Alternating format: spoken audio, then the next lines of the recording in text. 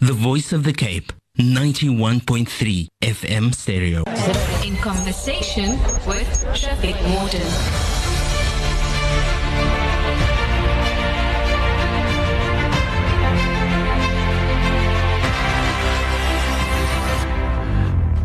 We are in conversation with 0829 913 913 WhatsApp line. No sheikh in today, no du'as. Apologize for that. After Ramadan, we can do it all over again. ANC veteran Tokyo Sexwale says money from the Heritage Fund meant for the poor has been stolen. The money is meant to assist in various areas, including providing free education to those in need. We now chat to lecturer in the Department of African Studies at the Nelson Mandela University, Dr. Ntsikelelo Breakfast. Dr. Breakfast, welcome. Thank you very much for having me.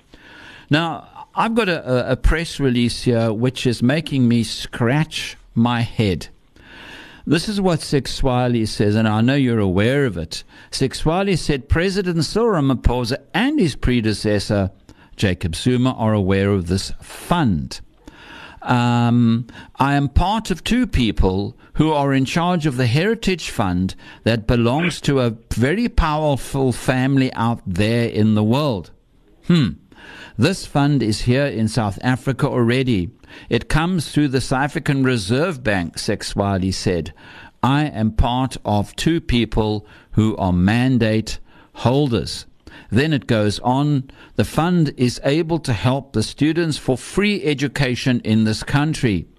Zuma knew about the fund in 2016.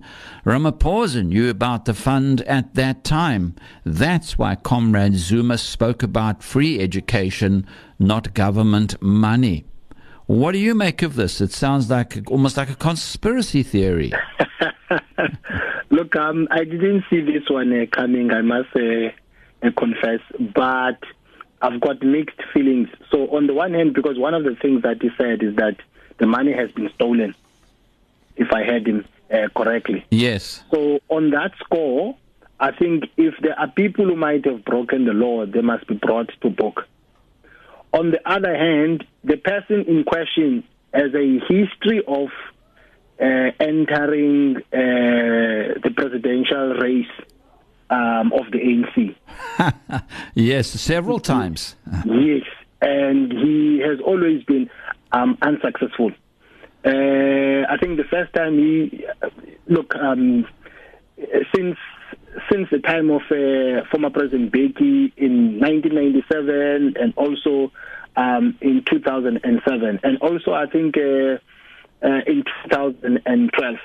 Yes. But the issue is that I think there's more to this than meets the eye. The timing of it, the way the story broke last night.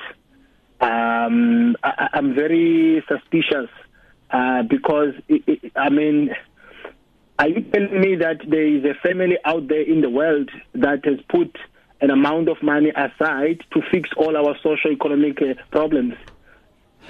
To me, that doesn't make sense. You know what I mean?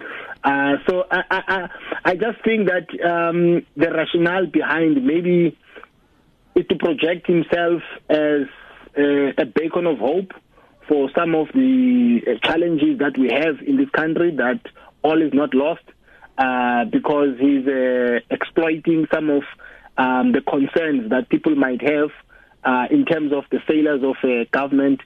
So what I'm saying is that I'm not sure if the information that he unveiled last night, that was done in good faith. Look, I mean, it hasn't really got too much media play.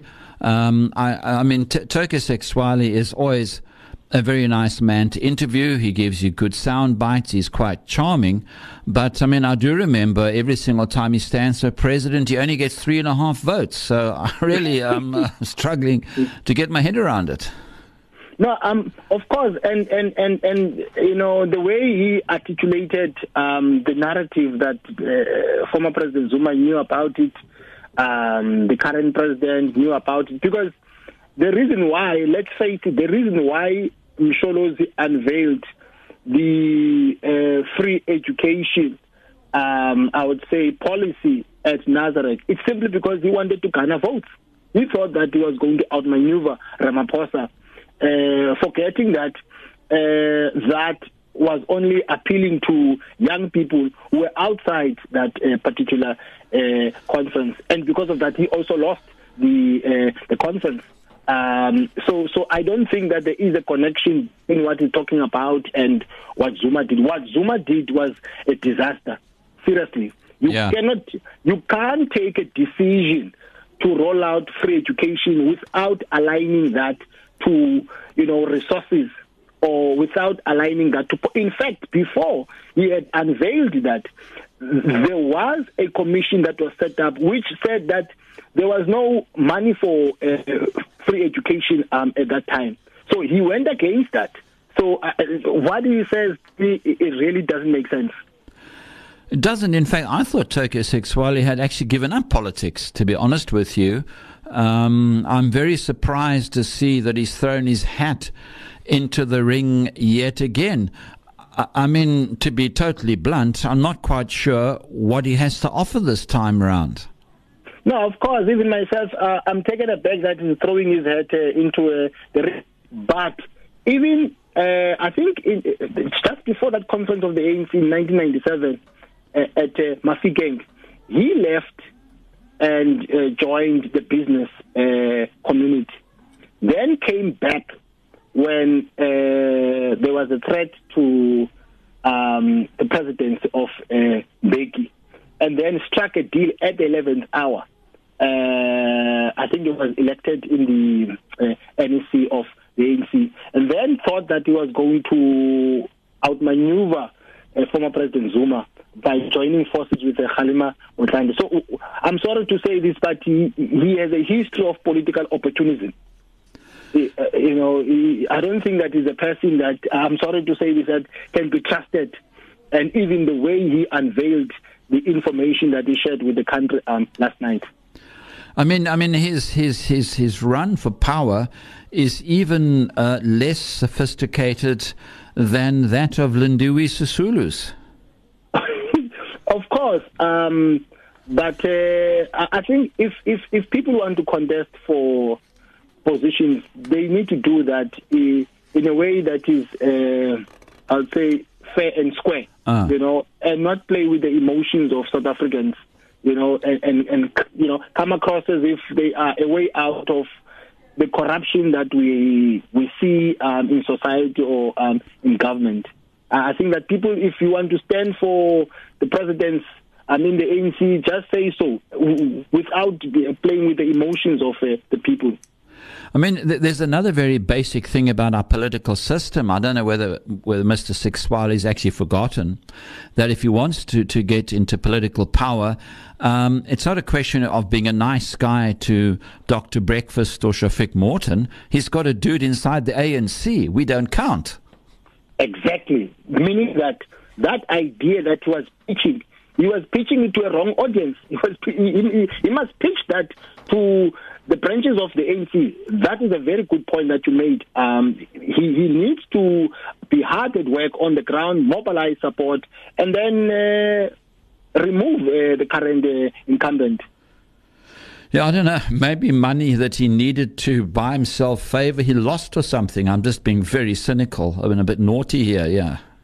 Yeah, look, he has always branded himself as a person who carries the legacy of Mandela, as someone who is a beacon of hope, and I don't know, maybe he wants to be the president in order to satisfy his ego, because he's got the money. Yeah, and that's about all he has right now. My final question in all of this, this is just going to float like the Titanic, isn't it? To me, I think this is just going to sink. No, of course, it will. It will not take off ground, but I think he's playing serious politics, because I get the sense that also maybe he's aligning himself with the forces of RET, but he did join forces with them in the beginning, and that relationship fell apart. So I don't know if he wants to join forces with them again. Are they going to trust each other? I don't know. But I agree with you that this is going to fall apart. I mean, some people are saying that the EFF have colours are red, but that the RET political colours could very well be orange. Of course, maybe in the near future. Dr. Ntsikelelo Breakfast at Nelson Mandela University. As always, a pleasure chatting to you. Thank you very much, sir. In conversation with Traffic Warden.